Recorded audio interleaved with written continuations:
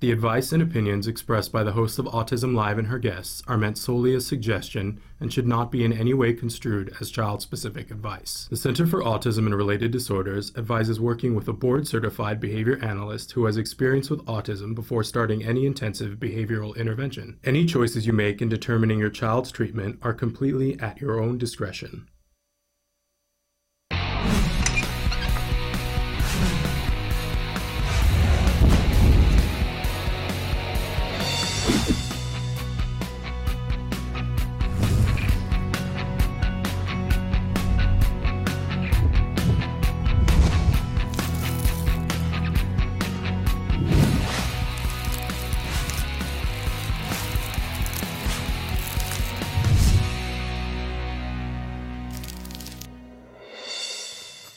Good morning and welcome. I'm readjusting my mic because I did not like where it was. And we're all having a moment today. It's okay. Welcome to the place where things go one way when you expect them to go another way, because that's what it is in the autism world, right? And we go with the flow because that's what you got to do, and sometimes you got to laugh about it, right? Okay, couple of things right here at the top of the show. Welcome, welcome, welcome. I'm Shannon Penrod. We're coming to you live from the Warner Center in Woodland Hills, California. We are live right now, unless you're watching us later, in which case we're not live, right? But we are live. And so we want this to be interactive. We hope that you will participate with us because we're going to be with you live for the next hour. So we want to keep the conversation flowing. Traven's going to show you some of the different ways that you can participate and have your comment or question or concern read and addressed by me or an autism expert. Because in a minute, I'll talk to you about the fact that I'm not one of those. But before we get too far, reminding you, yes, our homepage is autism-live.com. Go there, check us out. You can chat at the bottom of the page, but you can chat in lots of different ways. But today, I want to make sure that everybody knows that at midnight tonight, Netflix will begin allowing you to see the entire first season of Lock and Key. Now, we talk about things from Netflix from time to time, but this is a biggie, you guys, because our dear friend Kobe Bird is a regular in this new series. So Kobe's been on the show before. In fact, Kobe's worked for us before on the red carpet when I couldn't be there, and sometimes he's worked the red carpet with me when it's a longer event. He is an amazing young man, identifies himself as being on the spectrum, and he's an actor. And we have watched him since he was 14. Now he's 17. Grow up in this community and take on acting roles. He's the one who was on The Good Doctor. He was on Speechless as well. But now he has this recurring role in this big show, a hit show that starts on, it's already a hit, look. But it starts at midnight tonight. Now, if you're like me, I am not going to be able to stay up till midnight. But I'm planning on tomorrow night and Saturday, don't even talk to me, because that's what I'm going to be doing, is watching Lock and Key and supporting our dear friend Kobe Bird and being entertained, right? I hear that it's a little bit scary. So I don't know that it's appropriate for all your kiddos, but I think there's a lot of kids in the cast, so I think it's appropriate for teenagers, but I don't know that yet. I know very little except that it's based on a graphic novel that was written by Joe Hill. Joe Hill, you may know, is Stephen King's son. So, the apple can't fall too far from the tree. I'm sure it's got some sort of a mystery, eerie feel to it. But they're saying it's the next Stranger Things, and I'm hoping that it's bigger than Stranger Things. Let's shoot for the moon. Because we're first of all, we're supporting Kobe, who's a fabulous actor. By the way, he's a fabulous singer, too. And he's one of our family, right? So we're supporting Kobe, but also raw to Netflix for their ongoing support of our community and their continued commitment to cast individuals who are on the spectrum in roles where the person is on the spectrum. And we were watching last night, they had the big premiere for it, and so IGN, you can go and look at this, did a live feed from the premiere, and Kobe was one of the people that was interviewed. He's sort of in the middle of an hour and a half long live cast, and it's on YouTube now. You go to IGN Netflix premiere and you'll be able to see him.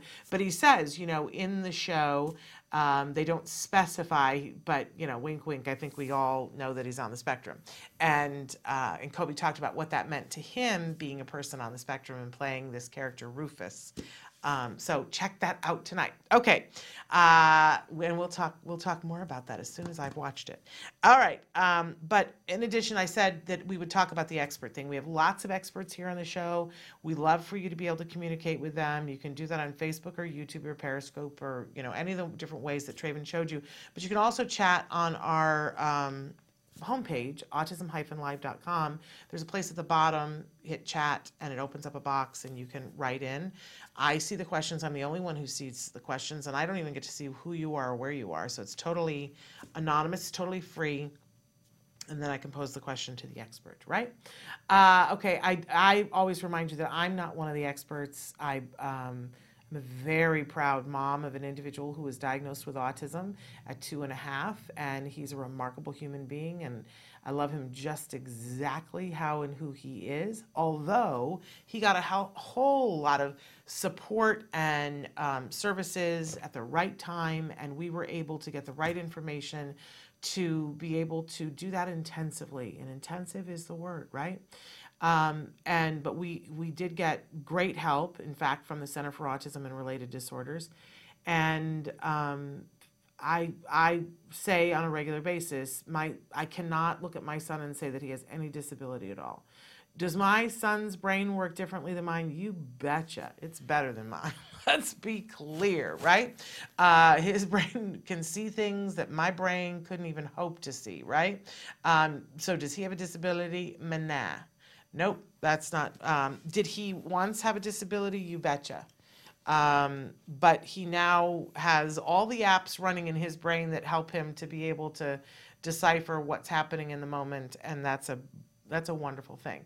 So my role here is just someone who needs to pay back karmic debt, and I care very deeply and want to help you to get what you need, which is not the same thing as what I needed, which is not the same thing as what my son needed, but I welcome you if you're a part of the larger autism community, and that, of course, means individuals who are on the spectrum and everybody who loves and cares about them. We're the larger autism community, and we may not agree on everything. In fact, we may not agree on most things, but the one thing I think we all agree on is that individuals on the spectrum deserve respect, dignity, and support of a nature that helps them to be able to do the things that they want to be able to do. I think we can all get behind that, right? Write into me. Tell me what you need. Tell me if you disagree with that, if you don't agree with me, and because I think everybody in the larger autism community can find a space in there to agree with that. Hey, by the way, and I'm going to tell you this again later on in the show, but don't forget to be here tomorrow, because for Let's Talk Autism with Shannon and Nancy, we're welcoming Eric Asher from Respectability, who's going to be here to talk a little bit about what's going on with the candidates and how to get more information about which candidates are supporting what aspect of support for individuals who have disabilities.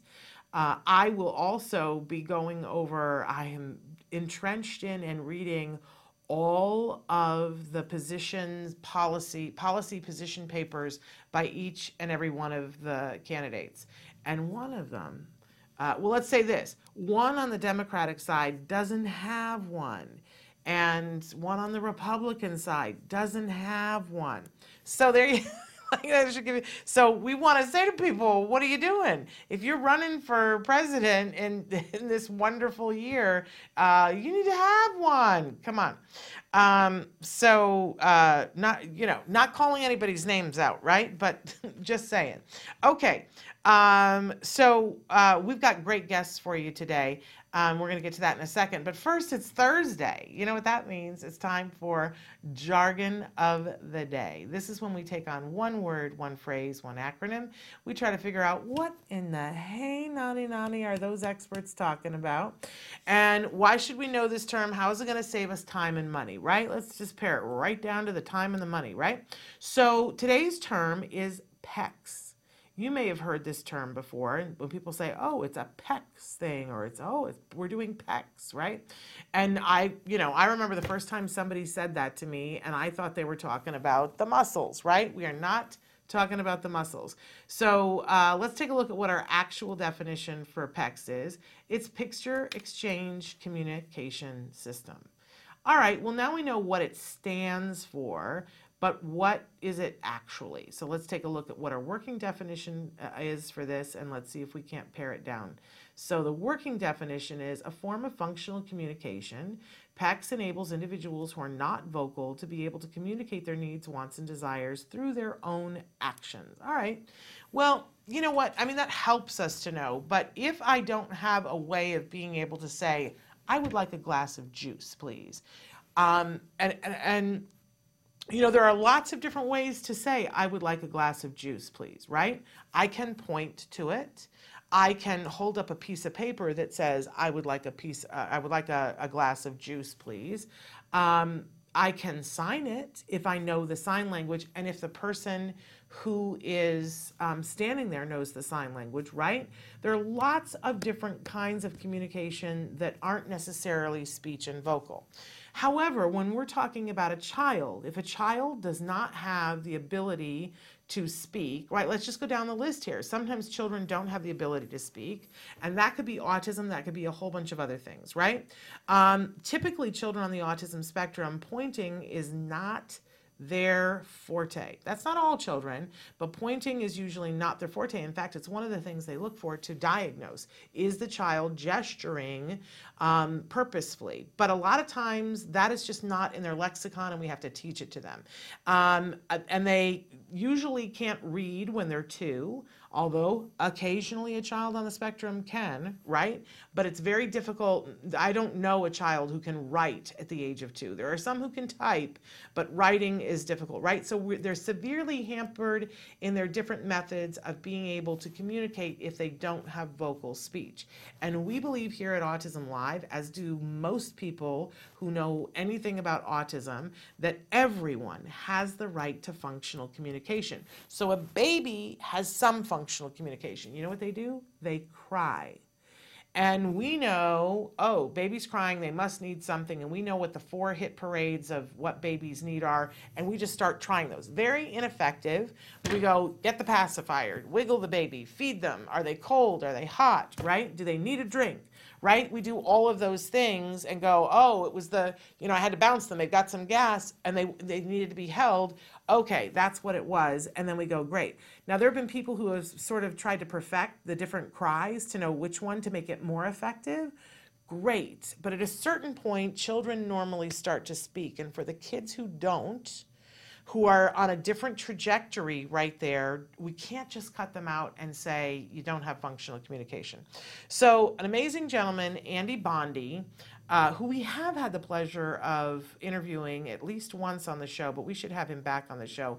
He came up with this idea of, children still can be visual, not all of them, but some of them are very visual. And if we gave them the opportunity to have a little square of paper that had a picture of juice on it, that we could teach a child who is non-vocal and who does not have the capability necessarily of pointing yet, we could make a little icon with a glass of juice on it, and we would just teach the child that when you give me this, then I will give you a glass of juice.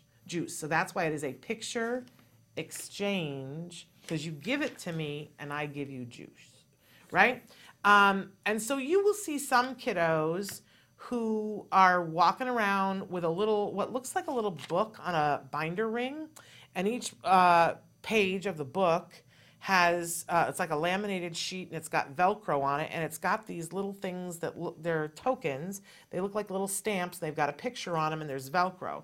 And you'll see the child go get their book and rip a thing off and give it to you, and you look at it and you go, oh, and it has a picture of a bathroom on it, and that's them telling you that they have to go to the bathroom. So other people call it iconic communication, but PECS, Picture Exchange, is the Andy Bondy system. And boy, that you can read, there's, you can purchase the icons, right? But what's amazing about the picture exchange communication is that it set a floor of opportunity for kids to be able to communicate. Because I don't have to understand the system in order to look at and go, oh, as long as I understand that if you give me this, you want something, and I can look at it and I can see that it's water, or I can see that it's colored purple so that they want grape juice, right? And there are extensive icons. There are kids who carry a volume of these things around, and they'll go through and they'll pull out and they'll go baked potato, sour cream, chives, right? And give them to you, and they'll be like, that's what I want, right? But, you know, after a certain period of time, like that gets, you're carrying around that book and then having to go through and find the thing isn't necessarily the most efficient, right? For little kid, get started to understand the concept of it, absolutely. But what they saw with the advent of the iPad was that they could computerize this, and they, you know, so now you see kids who they'll boom, boom, boom, boom, boom, boom, boom. They hit the little icons and it makes a sentence for them and it says, I want juice, please, right? But I wanted you to understand where that started from, because sometimes people will still, we still absolutely use PECS. People use the iconic communication, which is sometimes it's 3D, right? But it's important that we give functional communication, and to understand that the basis of it, of you give me this, I give you that, is what led to the iPads and all these apps now that, you know, kids and adults can communicate, because functional communication is the right of every individual. The right of every individual. And let me just say this before we move off of this. If you are a parent or a caregiver and they're telling you that your child, teen, or adult, that they want them to move to assistive technology because for whatever reason, that they want to give them an iPad, they want to do a Dynavox, whatever the assistive technology is. And there are lots of different apps. Some of them are wildly expensive, some of them are not, right? But if a professional is saying to you, it's time to do this, I know from talking to people, it feels like a death. It feels like everybody's giving up. Please understand that the research shows very clearly that we are moving always towards the point of more and more individuals on the autism spectrum being fully vocal. Always. There was a time when it was like only 17% were fully vocal, and now I think it's down to 13% are not vocal. So we keep getting better at it. And one of the things that science has shown us very clearly is that individuals who get functional communication, if they're not getting to speech and we give them functional communication, they are more likely to get to speech. So do not feel like it's giving up. It's the right thing to do. If we're not getting to speech, give the functional communication. It opens up their world, and then we can teach. Not for everybody. We're not there for everybody yet. Let's not be mistaken, but we're getting closer to the day when we can say that. Isn't that amazing? Okay, PECS. It's a really good thing. Thank you, Andy Bondi. We'll have to get him back on the show. All right, moving on to, we always have a question of the day, and our question for you today, which you can be answering on Facebook or YouTube or any of the different ways that you connect with us. Our question is, what's your weakest sense? And, you know, we find that in autism, often there are heightened senses, right? That our kiddos, sometimes they have a sensory processing disorder where everything is so loud and it's all at the same decibel, and they can't, you know, lower the volume on something. Like I'm here in the studio and we're backed up against where the elevator shaft is. And I, you know, every once in a while we'll have somebody come in and they'll go, what is that occasional whoosh? And I have tuned it out, right? But it's the elevator. We're supposed to be soundproof, so it's supposed to be deadened. Yeah, wink, wink. And we all are able to tune certain sounds out and normalize them and go, yeah, that's happening, but I'm not paying attention to it. But for folks on the spectrum, that's really, really hard. That we have found that we can teach it, but it's really, really hard, and it takes some time. And if they are sound sensitive, sometimes we need to put some sound canceling headphones on them to help them to be able to focus on whatever is happening at hand, right? I am somebody who's super visual, which is great, means I'm a quick study for a lot of things, but if I can't picture it, sometimes I'm lost.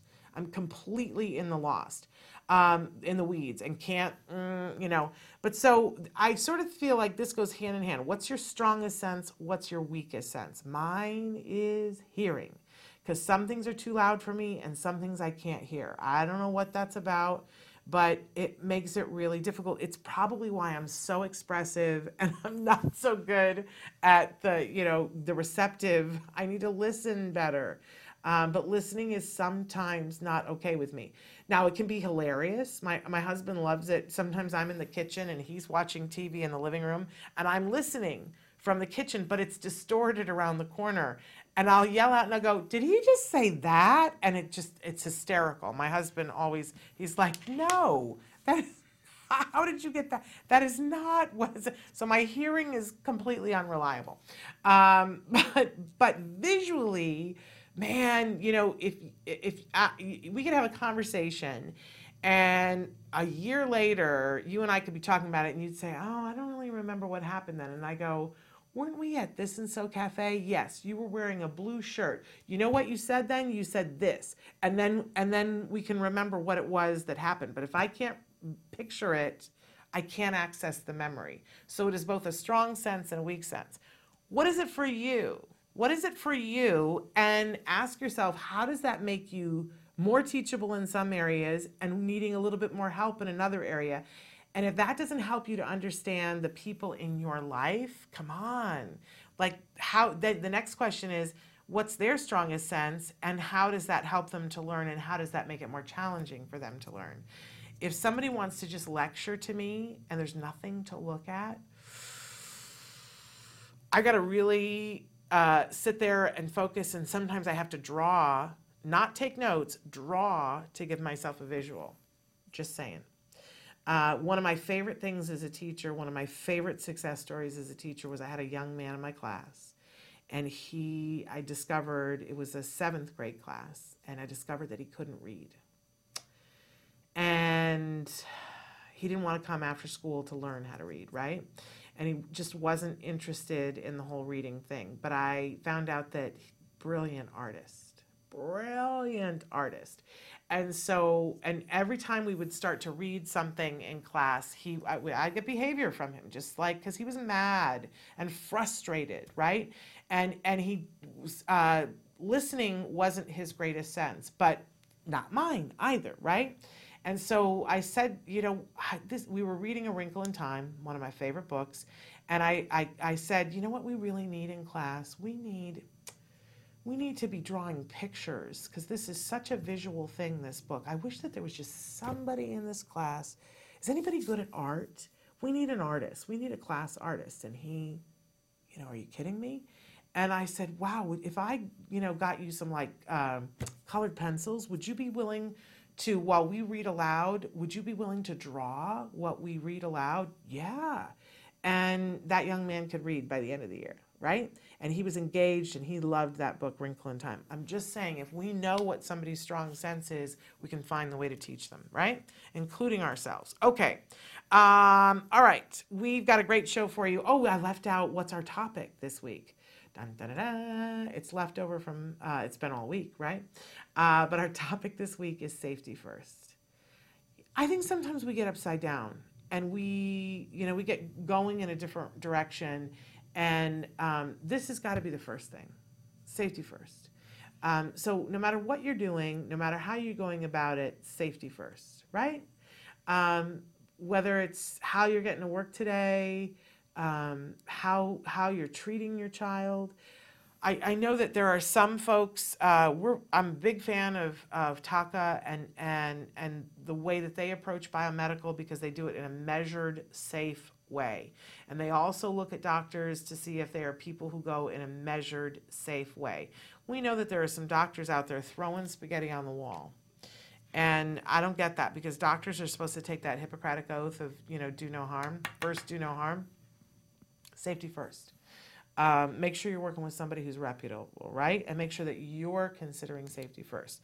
I want you to go to all your therapy appointments, but when you get in the car to go to your therapy appointments, take a moment, sit in your car, put the seatbelt on, take a breath, right?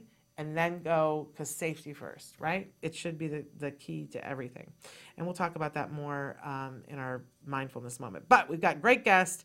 On Thursdays, we try to bring you, whenever possible, Ask an Autism Expert. We're welcoming back autism expert Amy Sackrider. She is an amazing young woman, quite an expert, BCBA, and we'll let her tell you what her new role at CARD is.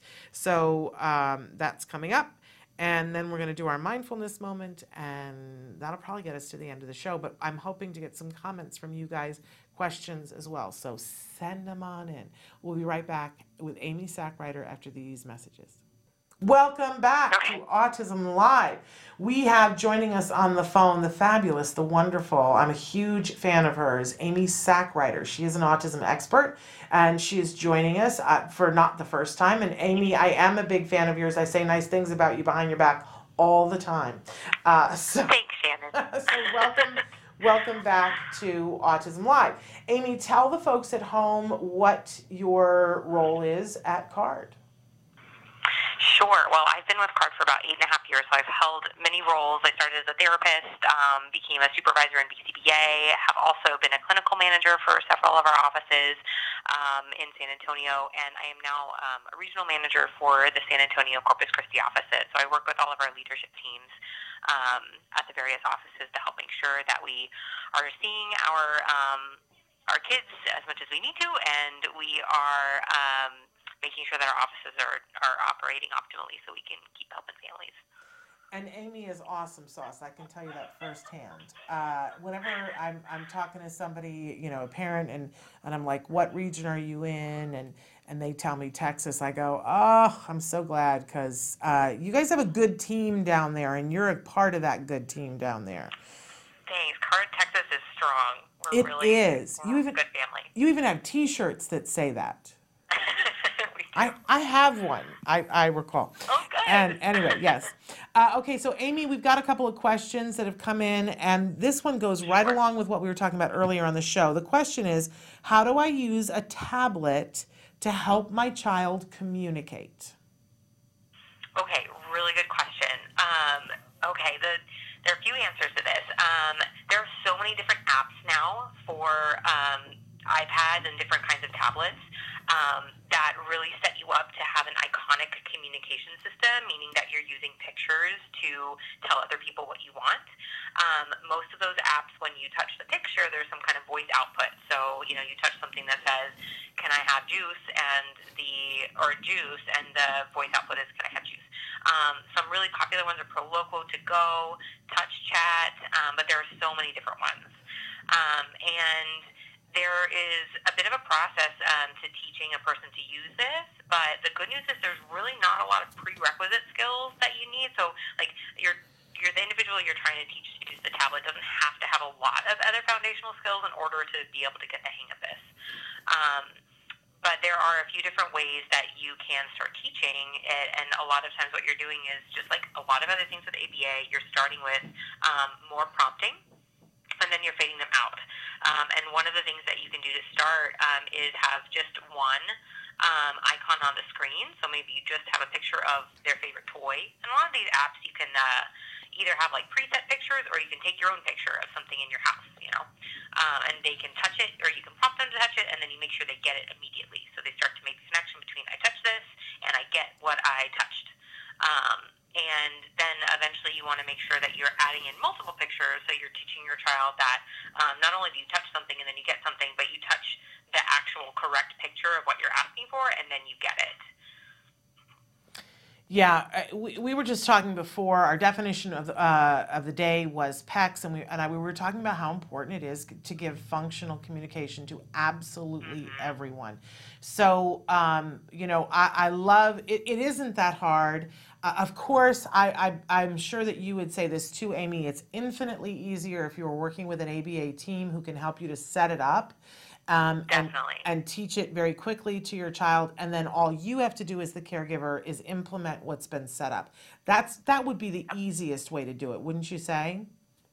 Absolutely. There's probably resources online that can help you figure out how to set it up, but I would definitely recommend working with someone who's done this before so that they can make sure that you're, setting up a process that's going to be really effective for your kid. In fact, I think that, I don't quote me, but I think that there is a video on Institute for Behavioral Training about setting it up. Whether it's in the parent section or it is in the therapist section, I'm not sure, but it would be available to the public. I'll check on that during the break. But I want to move on to the next question because it's a good one. How much therapy is too much? Oh, such a good question. And with so much with ABA, I feel like the answer is it's so individualized. But I can speak a little bit to, what your different scenarios might be. So as I'm sure you talk about a lot on your show, Shannon, like early and intensive intervention is definitely like your best case scenario, right? So if you have a kiddo who is young and has autism, then you are looking for optimally a full-time comprehensive program, which can be up to 40 hours a week. You really want to make sure that when your kid is little and they're primed for learning and they're in that period where they're just soaking everything in, that you're giving them as much treatment as you can, and you're really trying to create an environment during as many of their waking hours as possible that is just optimized for creating learning opportunities. With that said, I'm sure that families listening have lots of different aged kids. So even if your child is not young, you don't have to worry that you've missed a window. ABA works at any time in a person's life. So what you really want to do is make sure that you get with a BCBA or a professional in this field who can give you an individualized recommendation for your child that takes into account their current skill level, if it's appropriate for them to be in school, if they're in a good school environment, if they're even able to maybe have some kind of school shadow. That kind of varies depending on, where you are in the country or in the world. But generally what we try to do is start with more therapy, create foundational change that we need for the child, and then as they are making progress, we start to fade out and titrate and transition to reduce therapy hours. But you definitely don't want to sell yourself short in the beginning. Yeah, I so appreciate everything that you just said. The words that popped out of me about intensive, early intensive, and then that whole thing about every waking hour being an educationally enriched environment. What I find when people are asking the question, how much therapy is too much, it's like it's a really good question. But for me, it like begs that there is there's a different question. And the different question is, how can we make having all of their waking hours be fun and exciting while being educational? Because that's the piece, like, you want your child to get their full prescription of whatever the BCBA said they wanted, but I think it's up to us as parents to learn everything we can from these amazing people like Amy and her team so that we can be doing it in the hours that they're not there. But the key is it's got to be fun. It's got to be so exciting. And yes, I'm a former teacher, so I was already sort of keyed into that, but our team was so good at helping me to understand that if we were working on, like I remember when we were working on colors and sort of like Sesame Street, how Sesame Street has, the color of the day is yellow, right? And then throughout the show, there's all these things where they're reinforcing yellow and talking about yellow from all these different aspects, right? And so our team would say to us, okay, this week we're working on green. And, Mom, anytime you're in the car with him, anytime you're eating, anytime you're at the playground, anytime, anywhere, like find ways that you can be looking at green. So if we were in line at the grocery store, we would play I Spy. And then it would always be green things and we'd be trying to look for it. When we were just driving, we would come up to a light and I would say, what color is it? Is it red or is it green? And he would go green from the back seat, right? So it's got to be exciting, you guys. Too often I think when people say, well, how much therapy is too much, that maybe we're not getting it exciting enough and fun enough. So my 2 cents on that. But on to our third question here, Amy. This is a doozy. Help, my child hums. That's a great great one. I Yeah. have lots of questions, as I always would, anytime that we're, thinking about how we're gonna address a particular issue. But the main one that, again, I'm sure you talk about all the time on your show, Shannon, is the first thing. I'm assuming that by bringing this up, that the person is indicating that they would like their child to hum less or hum at appropriate times. Yes. So the first thing you want to try to do is figure out the function of the behavior. Why is the behavior happening? What's the payoff? And you can do that a few different ways. You can do it by consulting with someone who's familiar with behavior analysis. You can also take your own ABC data. So ABC data means that you're writing down what happens before the behavior, which is the antecedent, and then you're writing down the behavior, which in this case is probably humming, and then you're writing down the consequence, which is what happens after the behavior. And if you can do that, then you can start to figure out, the patterns, and you can figure out if they're humming for escape, attention, access to something tangible, or automatic. Then, once you know why they're doing it, you can come up with an appropriate intervention. So options might be, can you shape the humming into something functional? Can you teach them to hum particular songs that might be more appropriate? Or can you teach them maybe to sing? And then, you also might want to work on eventually being able to teach them times that it's appropriate or not. And this depends on, your child's stage in their learning process, like where they kind of are in their learning. But you can use different strategies to teach them when it's appropriate to hum or not. Those could be visuals, like maybe a red card or a green card or a red bracelet or a green bracelet. It could be gestures from you, maybe a finger to your lips. Lots of different things. And then if your child is at the stage where they are able to start monitoring their own behavior, then you could teach them we call them self-monitoring skills. So being able to keep track of what you're doing, yourself, and have them start tracking, if they know that there are times that they are allowed to hum or they maybe shouldn't be humming, can they keep track of that themselves? Oh, I was, in class today for 15 minutes. Did I hum in the last 15 minutes or not? And start being aware of that themselves. Because that's what we do, for our own behavior is we keep track of what we do and if it's okay. So that's a lot of different steps. Hopefully that's helpful. But I would definitely recommend starting with why. Yeah, and we talk a lot on the show about that function of the behavior, that it's there for a reason, that is doing something for that kiddo. But you brought up the ABC, and I always show them here while I was doing my origami project while you were talking, where I fold the paper into 3 columns, and then I write ABC across the top, and I take notes. The A, what happened before, the behavior, and the consequence.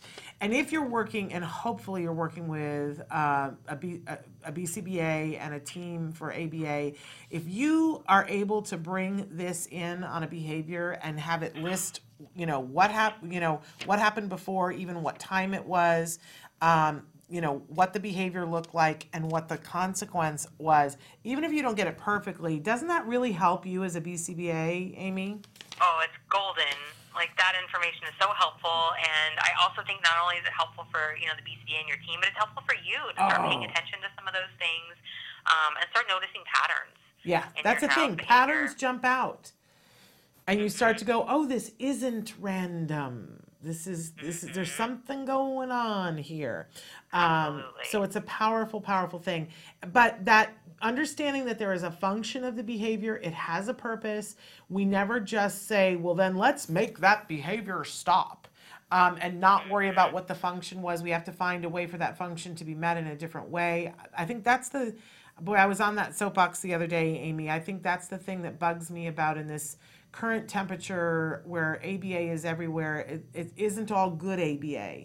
And when I hear a parent complaining about ABA, it's usually because they were working with someone who did not understand and appropriately deal with behavior, understanding that the behavior had a function, and that has to be looked at and not just obliterated. You know what I mean? Absolutely. Makes me crazy. And the other thing I didn't even really mention is you want to figure out, and you touched on it, you want to figure out a replacement behavior. What can the child do instead that's going to meet that same need, but is going to be a little bit more appropriate and help, a little bit more socially appropriate and create less obstacles for them. Absolutely. Amy, you are spectacular. I say it all the time. I'm going to keep saying it. Thanks, Shannon. I'm sorry, Trayvon, what'd you say? Oh, thank you. Traven is reminding me that as we go, and thank you so much for being with us, Amy. As we go to break, we had somebody who wrote in about helping someone to communicate when they've had an accident on the roadside. If you can give me any more information, I'm prepared to go with what you have after the break, but if you could give me any more information about, are we trying to help them, the person with the tracheostomy, to communicate, or are we trying to get the first responder to know what to do? And does the person with the tracheostomy, are they an adult or are they a child? And what is their functionality? That would help me immensely. So Amy, thanks for being with us. And you guys, if you're the person writing in about the tracheostomy question, please send me more info and we'll be back after these messages. Stick with us. Hey, welcome back. I want to give a shout out to the folks who are writing in saying they're watching from Kentucky and South Carolina. Oh my goodness, you guys had tornadoes today, didn't you? I hope everybody's okay. But thanks for being with us and for watching. We surely do appreciate it. Somebody else wrote in for the question of the day and said that their weakest sense is facial recognition and being able to hear words correctly or incorrectly. And so thank you, because that brings up a whole bunch of things that we can talk about that maybe potentially will help other people. We had a guest on the show a couple of years ago. I need to get him back, and he has one of those names that I like. He works with eyes, and so I think his last name is something weird like ears. I'm going to find it for you. But this is a gentleman who is in Scotland, and he specializes in the whole visual not being able to recognize faces. And he has a book that you can buy for like $7.99 online. It's an ebook. It's almost like a pamphlet. I think it's only like 24 pages long. But he's been studying extensively individuals who have a visual, I don't even know what to call it, a disturbance that means that and he shows you pictures that sometimes they look at faces and it looks like, you know how when you do a conical thing and it spins everything? And so the feature, you know, it's almost like a Picasso. People used to look at Picasso in the beginning and go, where's the face there? Right? But that sometimes folks on the spectrum see faces in an entirely different way. And sometimes it's that thing where, you know, we have lots of kiddos that are on the spectrum that they, you know, will struggle with different things, and then they finally take them to a developmental ophthalmologist, and the developmental ophthalmologist, you know, just holds up a thing and says, how many lions do you see? And the kids go, I see 4, and there's 1. Right? The kids can have double vision. They can have more than that. Or, you know, they have tests to be able to see. Well, this doctor has found that sometimes giving you colored lenses can change it. And he has videos online. You probably can look for him on YouTube if you look up colored lenses for autism. But you see videos and there'll be a person, you know, an adult who's sitting there, and he holds up his hands and he says, like this close to their face, and he says, can you see my hands? And they're like, no. And he goes, can you see my hand? You know, and he keeps going in until they can see. And sometimes it's like right here where they can see the hands, but right here they can't. And for sure they can't right here. And he puts a pair of glasses that just have like a red tint or a blue tint. And they go, oh my gosh, I can see your, what? Look at all the things I can see. Side vision. Sometimes he's put them on kids and they stop toe walking, because we know that that is part of a visual disturbance. So I encourage you to check that out, and I'll see if I can get him back on the show. And then, interestingly enough, the hearing words wrong, sometimes that is a person's ability to process different pairs of sounds. There are lessons in skills that we talk about here on the show all the time that are just for that. Especially the English language, we have a lot of diphthongs and triphthongs, and they're very tricky for the ear to hear. And so you can train an individual just by practicing and working on it, and the lessons are all there right in Skills. They're pretty amazing. And you go to skillsforautism.com to see that. So now, Traven, is the person with the tracheostomy written back in? They have not written back in. Okay, so for those of you who, tracheostomy, it's when you've got a device. My mom had one, and I was the person who was responsible for taking it out, cleaning and putting it back in and suctioning her out. I actually know more about tracheotomies and tracheostomies than the average bear, right? But so you've got a device that helps you to be able to breathe through your trachea, and it's usually metal or plastic, and it's got an opening, and there's a little choker that holds it in place, and yeah, it's a pretty intense thing. And some people are able to cover the hole and produce sound, and other people are not. I would say that if someone is in a roadside accident and they've had a tracheostomy, it's possible that they won't be able to get their hand up to be able to do that. If I would want to make sure that that person was wearing a medical safety bracelet that says tracheostomy and any allergies that they have, because in an accident, if there's something that you're allergic to, that could be disastrous if you're not able to communicate it, right? But if you are the person who is the first responder and it's somebody with a tracheostomy, the first thing, I'm sure that they're trained to do this, but the first thing is to make sure that that airway is clean and clear and not disturbed, right? But then if the person, you could do a check, you could cover the hole for just a second to see if that helps them to be able to speak if they're unable to do that. You would not do that for more than a second, obviously, right? Other than that, I would want that person, I'm thinking about this with my mom. My mom got pretty good at not sign language, but gestures. I would want to know a little bit of sign language or to be able to think through gestures. But again, if your arms are, disabled at that point, it could be really difficult, right? If my mom didn't drive when she had her tracheostomy, so she was only ever with someone. But obviously, I don't think that that's a rule. But it would be really difficult. But I'll ask around and ask some other people about how and what to do that, because that's a pretty good question. Write in, give us more information. All right. What else? And we still have time. Let's go to a break, and then we're going to come back to look at some of the other things that you guys have written in. Stick with us. What is autism? What is autism? What is autism? What is autism? What is autism? What is autism? I've been asking myself that for a very, very long time.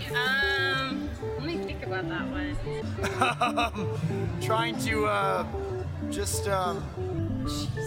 Let me think. Oh man, that's a big one. Yes. Autism is a neurological disorder that affects many of our kids in different ways. It's a learning disability that affects the cognitive functions of the brain. A lot of people have the misconception that it's a disability, and it's really not. I look at it as like a special gift. When one person thinks differently from another. It's an opportunity for everyone to learn to understand someone that's a little different than them. Autism is the ability to educate. They're given so much talent in different areas. To me, autism means a chance to be with and be around people you really care about. Autism is beautiful. It's a way of seeing the world differently. It's always unique, totally intelligent, and sometimes mysterious. Happiness that comes out of my son's hard work. It's a movement. Unpredictable. That's right. Awesome. Love. The field I want to work in. Laughter, fun, joy. Autism is beautiful to me. I want you to remember these 3 words. There is hope.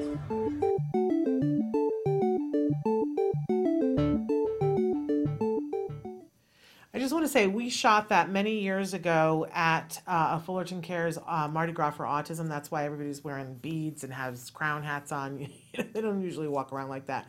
Great event, the Mardi Gras for Autism. It is coming up again. It is the 10th annual Mardi Gras for Autism. We'll talk about it more as it approaches, but it's happening on April 4th this year. So if you're making your travel plans, April 4th, and that's happening in Fullerton. at the train station parking lot. So we'll talk more about that as it shows up. Great, great event. My favorite community event of the year. But it is time, my friends, we're going to eke in a little mindfulness moment here. So our topic this week is safety first. And I know that a lot of times we talk about anxiety, whether it's the kiddos, the teens, or the adults who are actually on the spectrum themselves, or the anxiety that caregivers tend to have. And I know a lot of moms, pick me, who have a lot of anxiety, and in the middle of their child's intervention, sometimes, I mean, I was diagnosed with a panic disorder, so just keeping it real here, right? And what I learned through that process is that anxiety is, and sometimes, especially when it gets to a compulsive level, anxiety is a part of everything, right? We're going to have a certain amount of anxiety. And a lot of times, I know people who go, oh, I don't have anxiety. Like, that's not a part of what I do. But I watch them and they do have anxiety. They just have languaged it to themselves in a different way. So when they're feeling anxious about something, for them, it's exciting. You know, when we're on a plane and I'm with somebody who loves to be on a plane and we hit one of those air pockets and they're like, woo, it's like a ride on Disneyland. And I'm like, you know, holding on for dear life and, you know, planning my will. And they're like, woo, that was fun. So I think part of it is how we language it for ourselves, but I do think it's important to recognize that, especially when somebody's having compulsive anxiety and OCD kind of anxiety, that is a desire to feel like they have some measure of control. And that it's very fascinating that what I came to understand is that there are some things that I don't have control over. And, you know, talk about safety in your child. There are some things that I do not have control over for my child, and that causes me to have OCD. But what I learned through good cognitive behavioral therapy, and I want to encourage you to do that, is they help you to be mindful, to talk yourself through things, kind of with the serenity prayer, to say, you know, the serenity prayer is grant me the wisdom to understand the things I cannot change, the courage to change the things I can, and the wisdom to know the difference, right? So to understand, okay, I can't make sure that my son is safe all the time. That is not possible. Now I immediately go, you know, but the next part of it is, so what do I have control over? Well, I have a lot of control over, you know, X, Y, and Z. And am I exercising control over those things? You know, then I need to. And once I know, oh, well, those are the things I need to do to control X, it's amazing how the anxiety goes, right? And cognitive behavioral therapy helps you to talk through what's happening right now. Are you safe right now? Is your child safe right now? And, you know, if you can have that conversation, then the answer is yes. Because if your child was not safe right now, we would not have time to have that conversation. So mindfulness is about getting it in this moment, not in the fear of what may happen, not in the fear of what happened in the past, but in this moment and saying, am I safe? Are they safe? And if you truly are saying, I don't know, then you kick it into gear and go, what can I do to change that? And it is amazing how being in action really mitigates that anxiety. If you get present first, get clarity on what's happening, and then take action, whoo, but it starts with that getting in this moment right here. And that's easy enough to do. It's just like taking inventory, going, what's happening right now? Put your feet flat on the floor, put your hands on the table, or put them on your thighs, or put them on the arm of the chair, whatever, you know, whatever's closest to put them so that they're palm down, you're feeling the space, whatever the space is, and say, what's happening right now? Well, you know, my breathing is shallow. Okay, I can take control over that. I can slow it down a little bit. My heart rate is racing. If I slow my breathing down, that's going to help. But is anything else happening? Is there a person with an axe chasing me? No, because I guarantee you, if they were, you wouldn't be sitting there taking stock. You would just kick it into gear. What about my child? Is my child okay right now? And if they're not, what can I do about it? Ask yourself that question. What's in my control? And then go take care of those things. That's all. And I think you'll find that, does it completely eliminate the anxiety? No. but it will help to mitigate it. Okay, I got to talk a little bit about what's happening on the show tomorrow, mañana. So on the show tomorrow, it's Let's Talk Autism with Shannon and Nancy. It's kind of a special episode. Nancy will be here with me, and we're sort of taking on the political thing. Now, before you get all emotional, we're not going there, right? We are only talking about the political field as it relates to autism. I feel like that's a really important distinction to make because everybody has their opinions. Please show up here with your opinions. I love you all. Let's be here. Let's not all agree, right? But I want to give you some information.